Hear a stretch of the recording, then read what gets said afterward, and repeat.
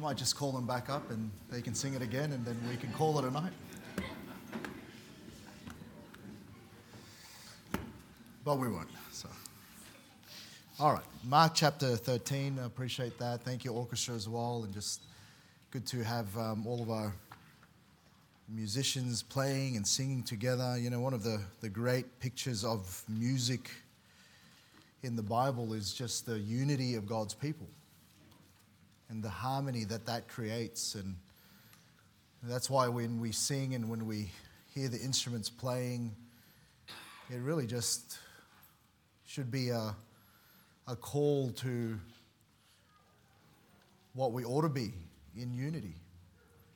And so glad for that, and I'm looking forward to all of our musicians and our singers coming together during our leadership conference, and I think that'll be a blessing. And as you minister that way, so pray for them, pray for one another. Hope again that you're able to come along, and look forward to in a week's time really getting that underway for us as a church.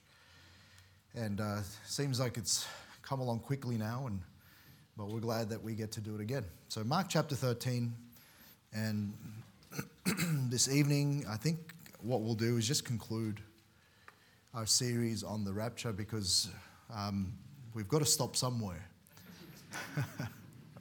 That's as spiritual reason as I can give you. But I think there's many things that we could continue to cover regarding this, but we won't take the time. I just, again, was praying about it this week, but really sense that tonight will be it until the Lord lets me do that again. But I've enjoyed it, just reinforcing a lot of things that I thought I knew and really believed in. But the truth of it is that there's so much in the Word of God that really just all speaks to this very topic that we can just continue on. But I believe that a lot of it for me just was a good reinforcement of where we need to be from the Word of God. But Mark chapter 13, and I don't think we've been here during this series, but we'll read verses 24 to 27, and then we'll pray. We'll get into it.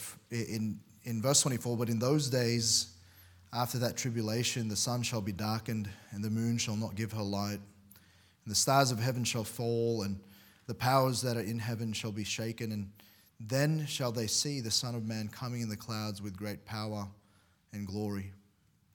And then shall he send his angels, and shall gather together his elect from the four winds, from the uttermost part of the earth to the uttermost part of heaven. Let's pray. Father, we come before you. And Lord, I just sense to pause right now, just to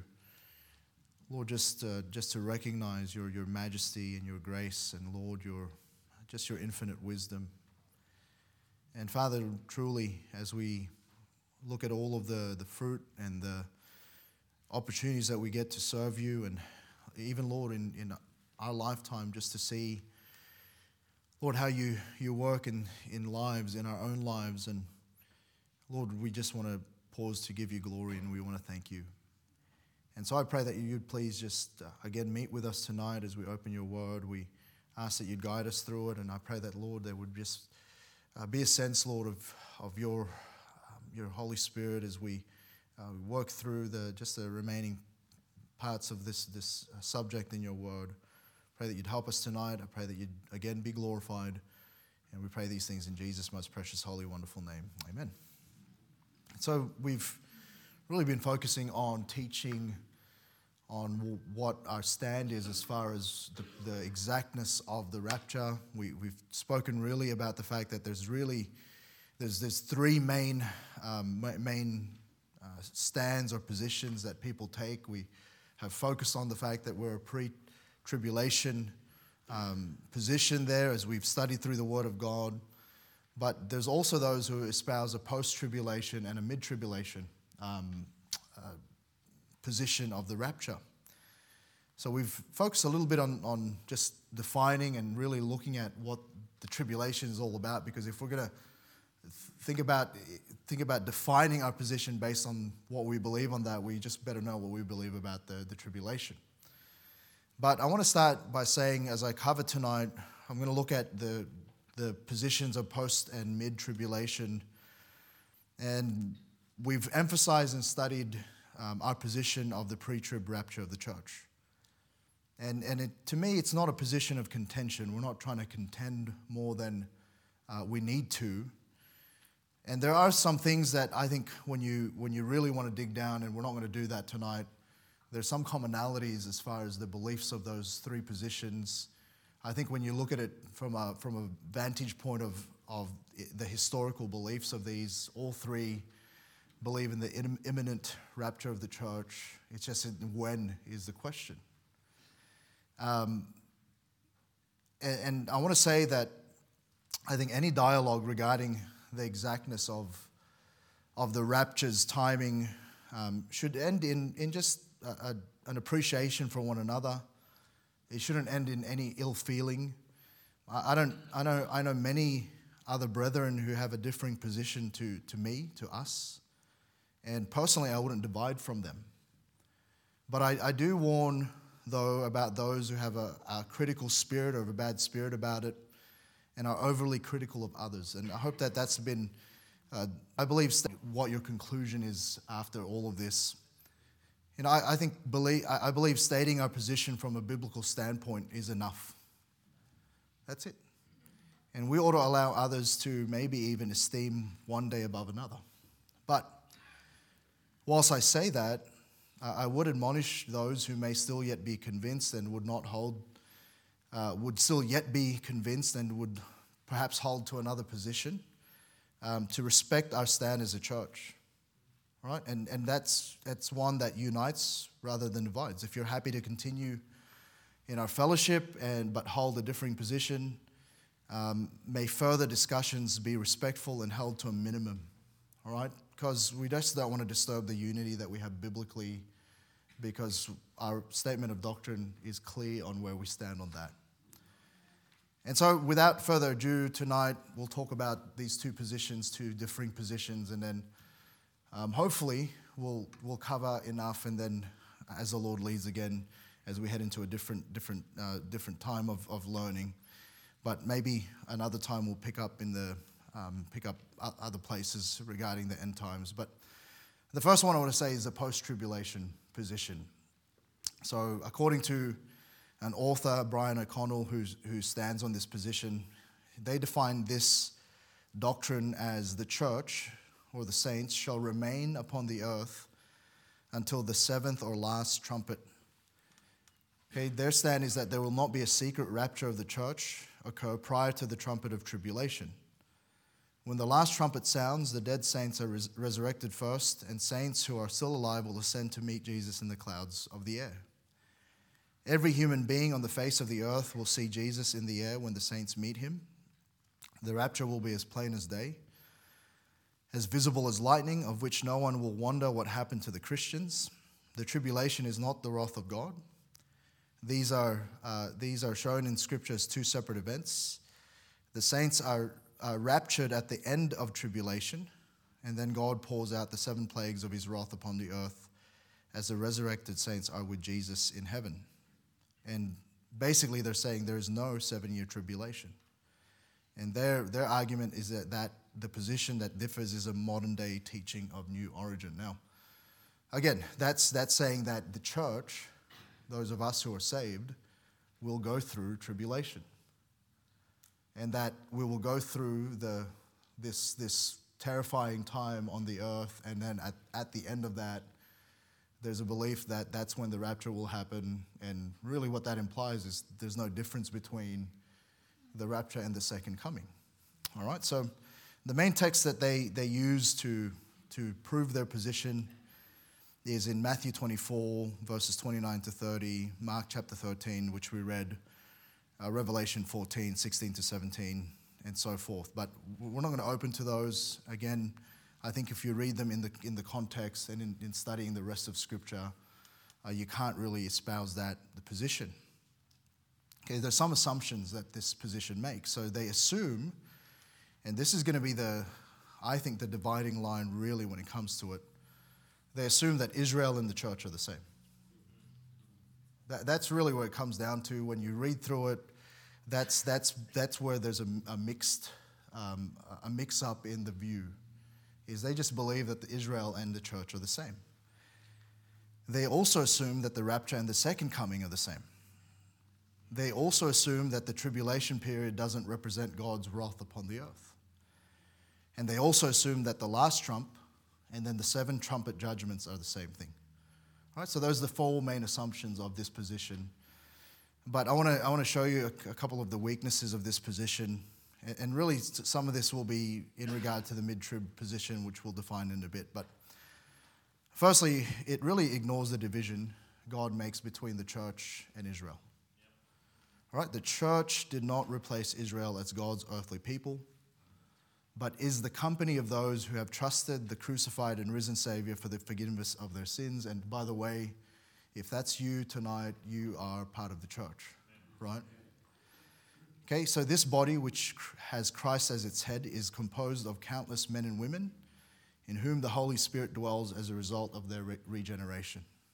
So we know that when we're saved, the Holy Spirit indwells us. But those who comprise the nation of Israel simply is this: they do so on the basis of the physical or first birth, regardless of what they believe. So those who were born into Israel is the nation of Israel. Right? So the church, as defined in Scripture, really didn't exist prior to the resurrection of Jesus. Okay, he said in Matthew 16:18 that he will build his church. It's future tense. We know that the church itself is over and over again referred to as a mystery, and even the revealing of that, the lead up and the introduction of it's referred to a mystery.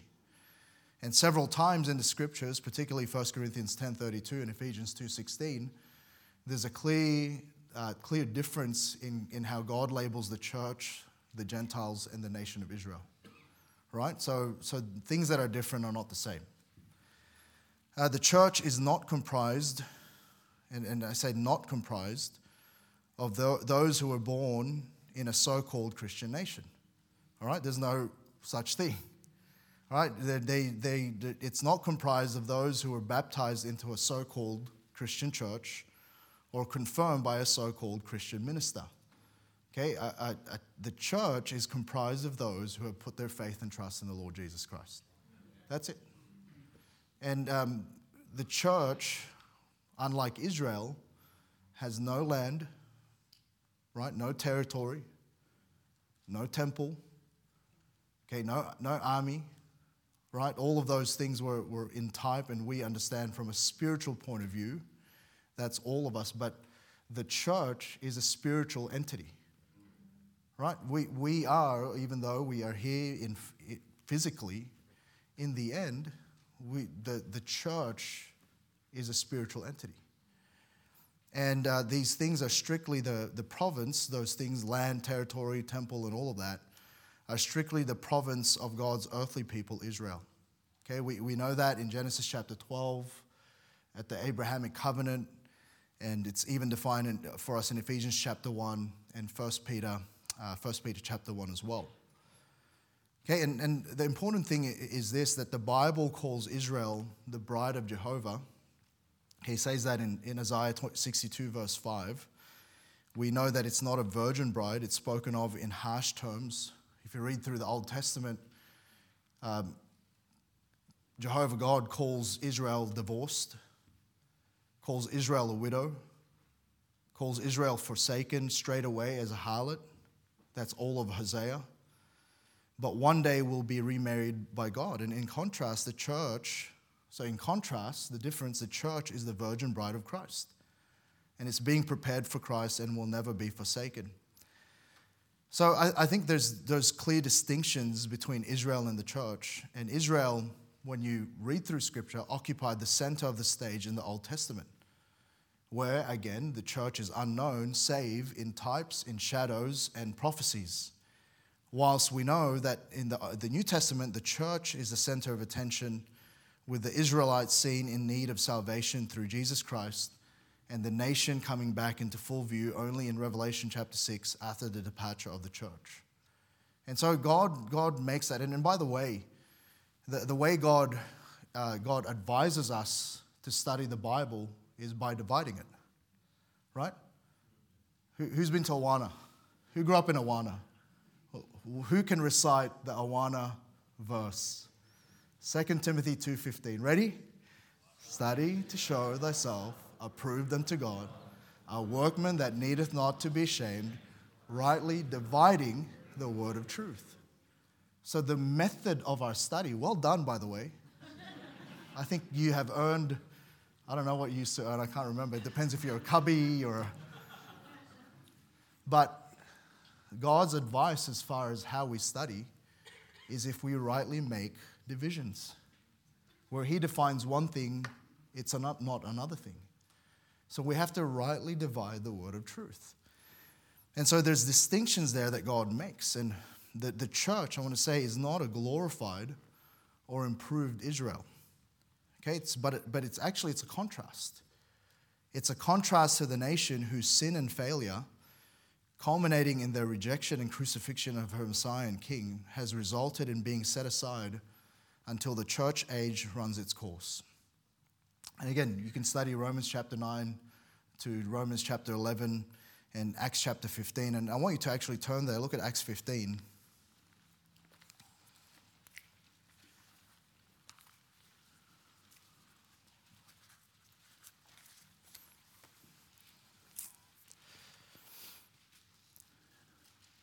So you remember they were trying to figure out, and when you study through the book of Acts, just remember it's a transitional book.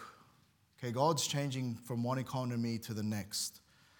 And there was confusion because they were starting to see Gentiles coming to the Lord and whether they needed to observe certain things from the Jewish tradition, the law that God had given through Moses. And so they hold this council at Jerusalem, and they're going through all of that. And notice what is said here in Acts 15. Look at verse 13.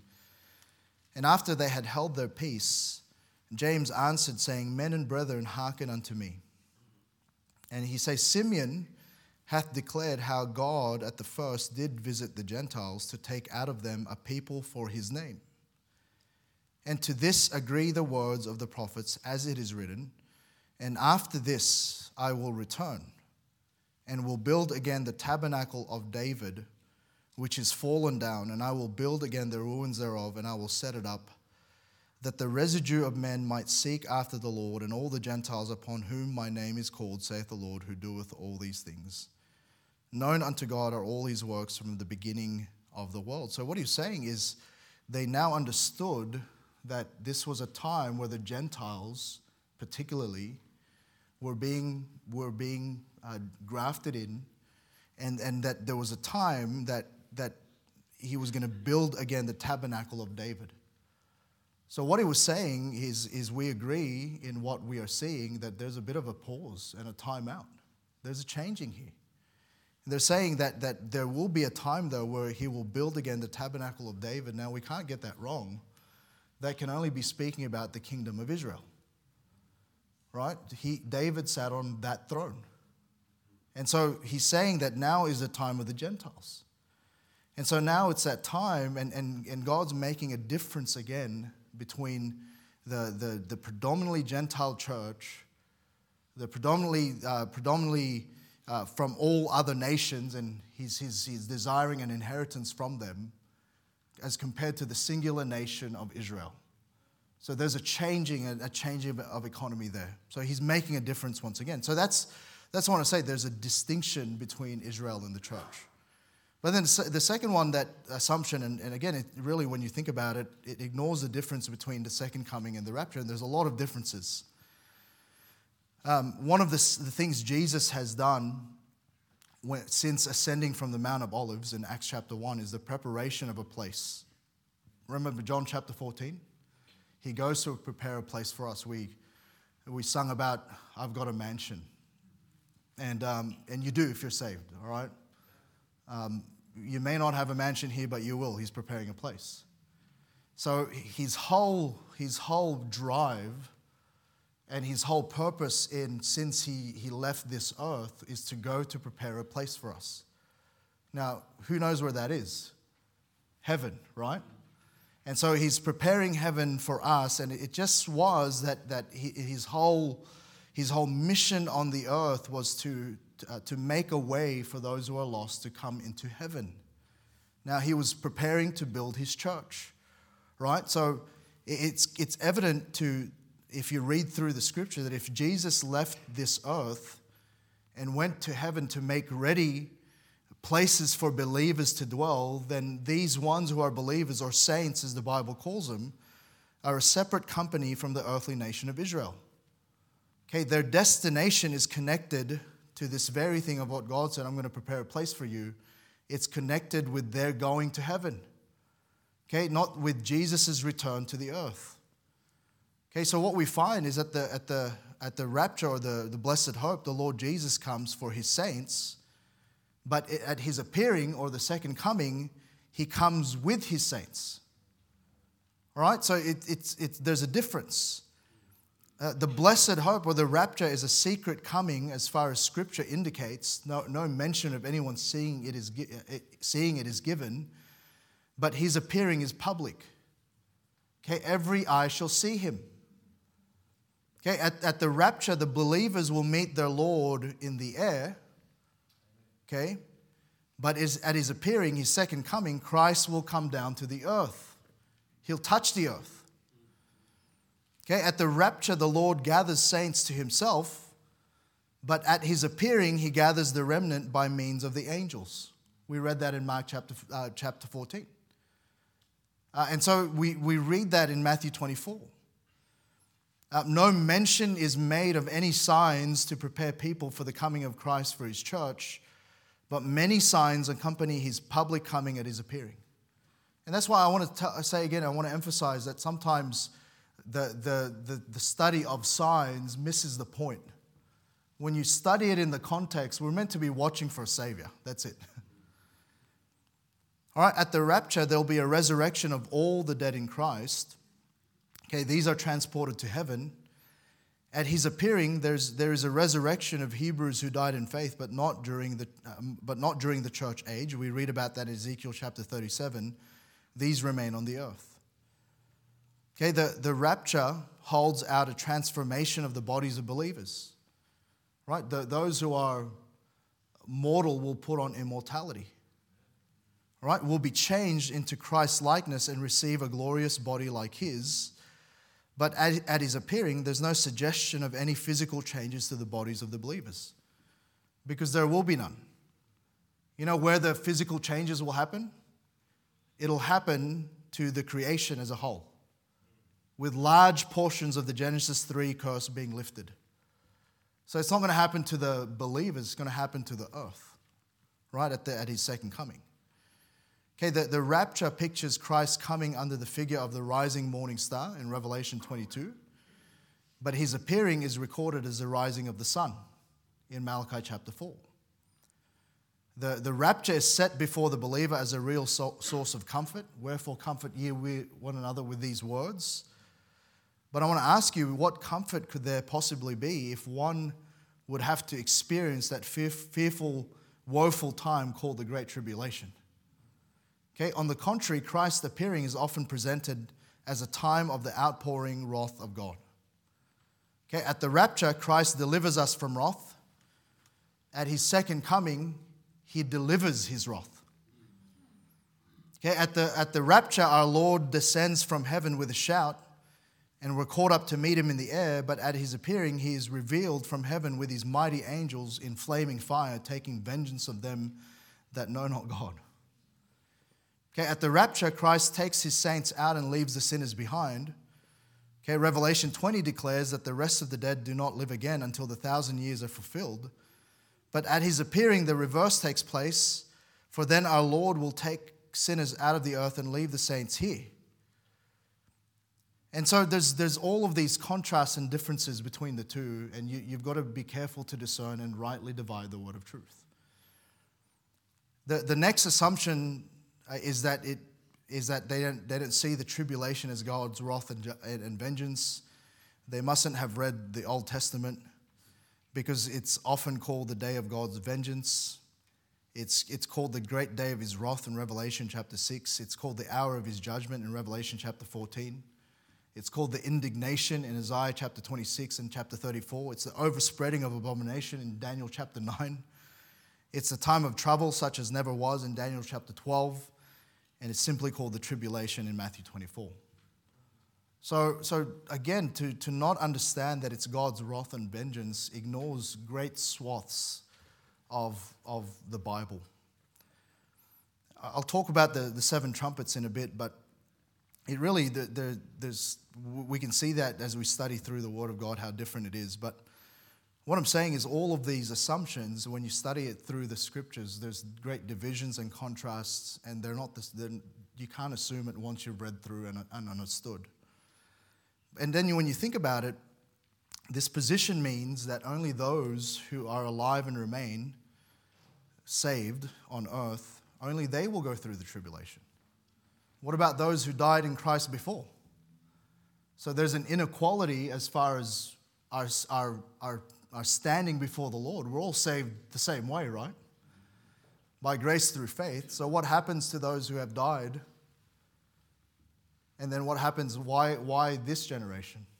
Right? So again, there's all of these inequalities there that we can read through. So what I'm saying is there's weaknesses to that argument. Right? The next one is mid-tribulation, and I'll go through it quickly. This position is often referred to as pre-wrath. Okay, specifically, mid-tribulationists divide the 70th week between what they call man's wrath in the first 3.5 years and God's wrath in the second 3.5 years. They view the seven trumpets and the last trump in Revelation 11 and 1 Corinthians 15 and 1 Thessalonians chapter 4 as one and the same and happening in the middle of the week. Okay, so that's where they believe the rapture will happen, in the middle of the week. So they divide between man's wrath and God's wrath. Marvin Rosenthal, who's an author that espouses this view, writes this: "The sign of the appearing of the Son of Man in heaven will be manifested following the opening of the sixth seal. This occurs after the great tribulation, but before the end of the 70th week. The seven trumpet judgments must be poured out before the 70th week ends. This appearance of the Son of Man in heaven before the opening of the seventh seal is related to the rapturing of the church before the Lord's day of wrath begins. God does not exempt them from his wrath." Right? Lot was told to flee Sodom and Noah to get into the ark before God's wrath fell. God's wrath begins with the opening of the seventh seal, for out of the seventh seals the seven trumpet judgments will emerge. So I read through that a couple of times, and I think one of the main texts that they use in their position to reference is in Daniel 7:25, where the Bible says this: "And he shall speak great words against the Most High, and shall wear out the saints of the Most High, and think to change times and laws, and they shall be given into his hand until the time and times and dividing of the times." And the assumption of who the they are in that verse is the church. Okay, there's an assumption there though, and we'll investigate that in a bit. Okay, the assumptions of this position as above, the post-tribulation, they don't make a difference between Israel and the church. They don't make a difference between the rapture really and some of the judgments and the second coming. But it also assumes that God sees the tribulation as two distinct periods. And they make an overemphasis on the 3.5 weeks and the 3.5 weeks, right?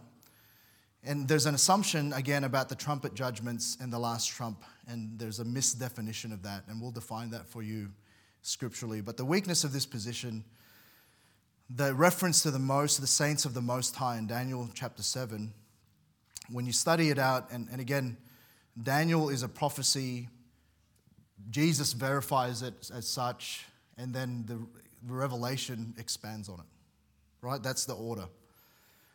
But when you study that through, talking about the saints of the Most High in the context of the tribulation, it's got to be those who have not received the mark of the beast, those who are converted during the tribulation period. Okay, in Revelation chapter 7, what we find is 144,000 witnesses whom God miraculously protects from death comes into the picture. And then later on in Revelation 14, verses 1 to 3, we find them in heaven. Okay, we also read of the two witnesses being raised from the dead and ascending into heaven in Revelation chapter 11. And so this raising from the dead and catching away of living tribulation saints prior to the second advent is known as the gleanings. And we won't take the time because that's another study. These are the saints of the Most High referred to by Daniel. But I want you to turn to Revelation chapter 7. Revelation chapter 7. And notice verse 4. So in the midst of this, he seals these 144,000. And I heard the number of them which were sealed. And there were sealed 144,000 of all the tribes of the children of Israel.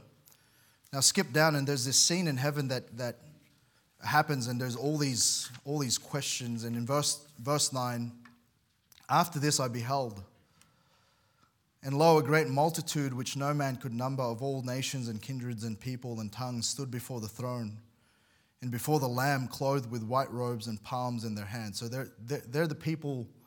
If you could imagine, they were in the congregation, and cried with a loud voice, saying, Salvation to our God, which sitteth upon the throne, and unto the Lamb. And all the angels stood round about the throne, and about the elders and four beasts, and fell before the throne on their faces, and worshipped God, saying, Amen. Blessing and glory and wisdom and thanksgiving and honor and power and might be unto our God forever and ever. Amen. And one of the elders answered, saying unto me, What are these which are arrayed in white robes, and whence came they? And I said unto him, Sir, thou knowest. And he said to me, These are they which came out of great tribulation, and have washed their robes and made them white in the blood of the Lamb. Therefore are they before the throne of God, and serve him day and night in his temple. And he that sitteth on the throne shall dwell among them. They shall hunger no more, neither thirst any more. Remember, one of the defining things of the tribulation is the mark of the beast, right? That they could buy and sell, right? So these ones, they don't have to hunger anymore. Okay, these ones don't have to thirst anymore. Neither shall the sun light on them nor any heat, right? They didn't have any shelter. Why? For the Lamb which is in the midst of the throne shall feed them and shall lead them unto living fountains of waters, and God shall wipe away all tears from their eyes. But they're saying they came out of the great tribulation. So in the context of what we're seeing in Daniel, it's got to be those during this time period that God wins to himself through those witnesses and through those 144,000. They are there pictured in heaven. And these are the ones who come into the kingdom, in whom the Antichrist will turn his hatred toward. And what we see there is the saints of the Most High, as defined in Daniel chapter 7, are the tribulation saints. They are those who go through tribulation, and they are won over to the Lord during that period of time. So that's that one, all right? But then the next one is the whole 3.5 years of tribulation as man's wrath, and then the second half as God's wrath. And yet what we find is the whole tribulation period is never referred to in those terms.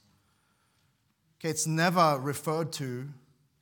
That's a label man gave to understand those two time periods within the tribulation. Never does God ever call the first 3.5 years as the wrath of man. It's always labeled as just his wrath, the whole period. And so he says it's wrath in Zephaniah 1:15-18, Revelation chapter 6, Revelation chapter 11, Revelation chapter 14, Revelation chapter 15 and 16. It's just the whole thing is called his wrath. Okay, it's also judgment. And again, I'm repeating some of the things we read earlier. It's indignation, it's trouble, it's destruction, it's darkness, it's desolation. And he refers to the whole thing as the day of the Lord is at hand, and it's the preparation for the coming of the Lord. But the whole thing is his wrath. It's never labeled any differently, the first 3.5 years and the second 3.5 years. And many who espouse this position of the mid-trib rapture believe that the judgment that comes from the opening of the sixth seal equates to the return of Christ. Okay, but then again, it's the same question I have. What about those dead saints who died prior to this whole thing? They don't go through the 3.5 years. Okay, it's only those who are alive and remain are the ones that go through it. But it misses the point anyway, that the tribulation is altogether referred to as the wrath of God. It's never labeled differently. Okay, and importantly, often paired with the phrase, it's referred to as the day of the Lord is at hand. Okay, meaning that whether the beginning of the week, the middle, or the end, the whole time and the whole thing is a time of great wrath. It's not man's wrath and God's wrath. That's reasoned out. That's not never labeled in Scripture. And so again, there's a weakness there in the argument. But then the last one is the whole thing about the last trump, and I found this one particularly interesting, studying through it. But the last trump isn't in any reference to the 7 trumpet judgments. Okay, in Hebrews 10:1, the Bible tells us this: for the law, having a shadow of good things to come, and not the very image of the things, can never, with those sacrifices which they offered year by year, continually make the comers thereunto perfect. So God never gave the law to show us a way to heaven. God gave us a law, firstly, as a schoolmaster to teach us that we fall short. But then secondly as well, he gives it as a shadow of things to come. So actually a lot of the timelines and a lot of what is referred to that we can't find a definition about, it's actually referred to in the law. It's a shadow of things to come. Right? And I want to show you that part of the law that was given is different feasts. There's the Feast of Passover, the Feast of Pentecost, and the Feast of Tabernacles. But on the 7th month of the Jewish calendar is actually the Jewish New Year. You know that the Jewish calendar had 2 New Years. Okay, the first New Year happened in Nisan. It happened at a time, it's equivalent to around our April. But that's the start of the Jewish religious calendar. And that started with the Feast of Passover. And there's a great type of salvation in the Feast of the Passover. All right, so that's the religious calendar. But the Jewish New Year was celebrated on the first day of the 7th month, Tishra. All right, and it changes over time. It's around the end of September, beginning of October, depending, because again, their years were 360 days. But at that point, there's also the renewing of the new year, which is marked by the Feast of Trumpets. All right, there's the Feast of Trumpets. And these are considered the high holy days culminating in the Day of Atonement. So follow with me this evening. So there's this thing called the Feast of Trumpets. And notice where it's referred to a little bit. Look at Joel chapter 2, and then we'll eventually turn to different places. But Joel chapter 2 and verse 1, blow ye the trumpet in Zion, and sound an alarm in my holy mountain. Let all the inhabitants of the land tremble, for the day of the Lord cometh, for it is nigh at hand. So the day of the Lord is at hand. But he says, blow ye the trumpet in Zion. He goes on, look at verse 15. He says, blow the trumpet in Zion, sanctify a fast, call a solemn assembly. Gather the people, sanctify the congregation, assemble the elders, gather the children and those that suck the breast. Let the bridegroom go forth of this chamber and the bride out of her closet. Let the priests and the ministers of the Lord weep between the porch and the altar, and let them say, spare thy people, O Lord, and give not thine heritage to reproach, that the heathen should rule over them. Wherefore should they say among the people, where is their God? So when the trumpet blew, it was meant to be a solemn assembly. Now, that's an important thing to remember. So this trumpet was to signal that the day of the Lord is at hand. We see that in Joel chapter 2, verse 1. But this trumpet was for Israel's assembly.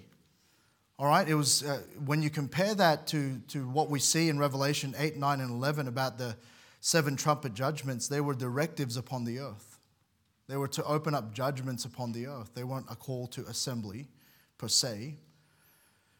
But what we find is this solemn assembly is speaking about the Feast of Trumpets. In Leviticus chapter 23, verse 24, the Bible says this, "Speak unto the children of Israel, saying, in the 7th month, in the 1st day of the month, shall ye have a Sabbath, a memorial of blowing of trumpets and holy convocation." Okay, so there was this Feast of the Trumpets that started this time of mourning.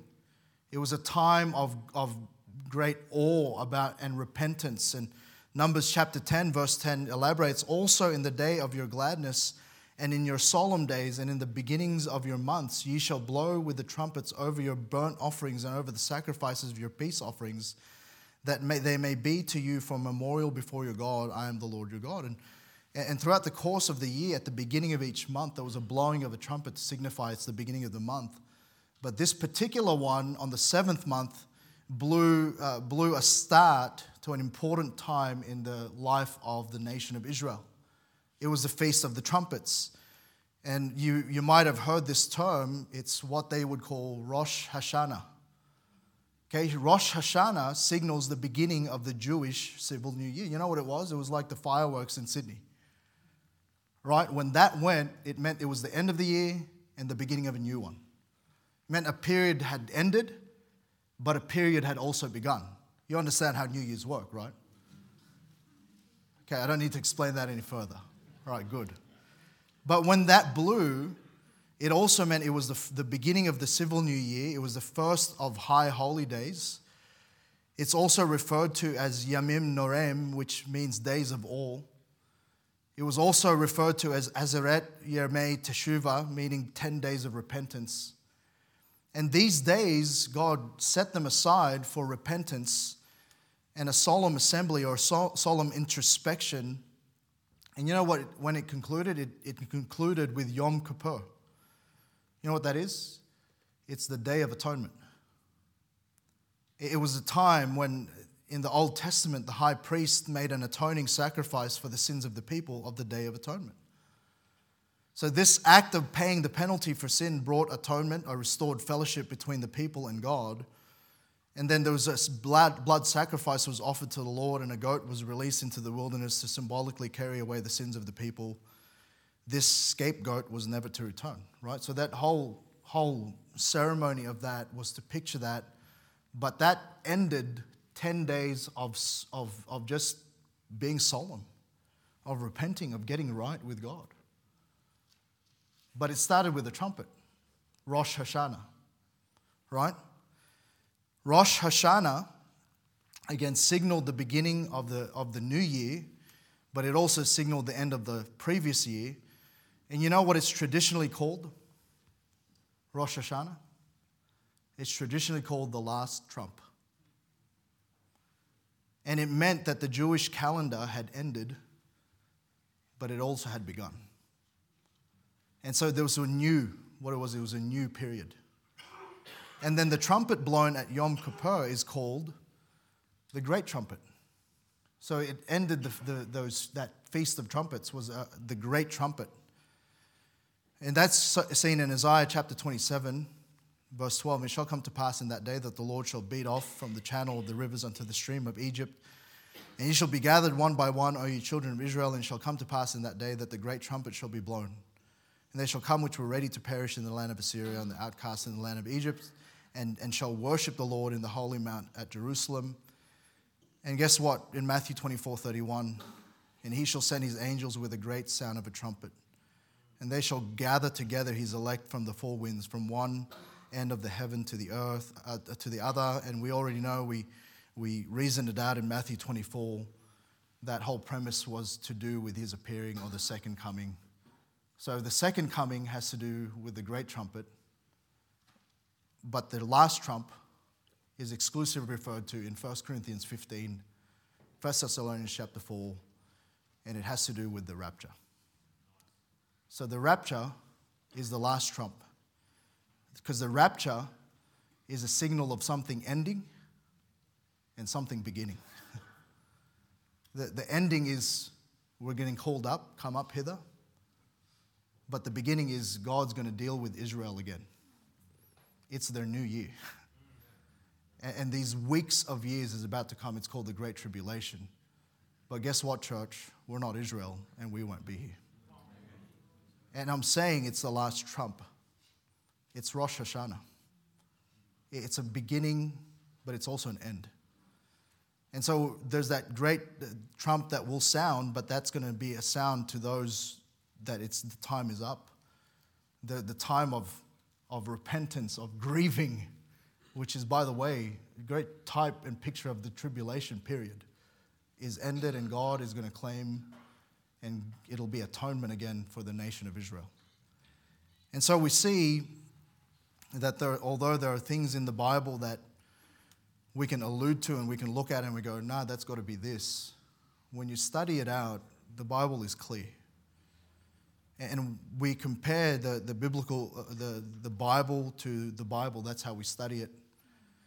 And the position, I believe, of the pre-tribulation rapture of the church, that's the biblical position. You know, there's too many other assumptions that are not, that are just reasoned out in other ways. But it results in a misunderstanding of the divisions of Scripture. And again, we would do well tonight. I know that's where we're just going to end it, but there's a lot more that we can study through. But I'm just saying, be confident in this, that we have a Savior who will rescue us out of here. And we're just glad for that. But again, I want to say, we ought to be busy warning.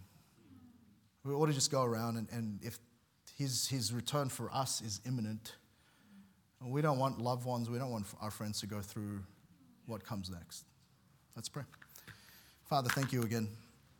Thank you for your goodness and grace, and thank you, Lord, that we can just gather together tonight and just examine the evidence of Scripture, how it defines itself, and how, Lord, when we consider all that you've placed, it's all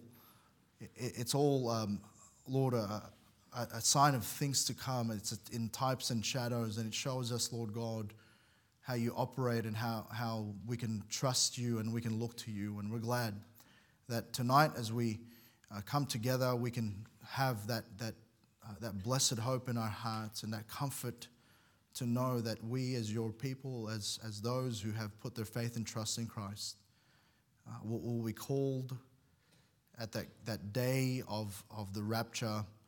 And Lord, you will deal with Israel again, but we know the end of the book, you win. And you're victorious, and Lord, you overcome, and you bring back even your people, Israel. And we're glad that you are a God who's in control, and we can trust you. And Lord, help us to look for you.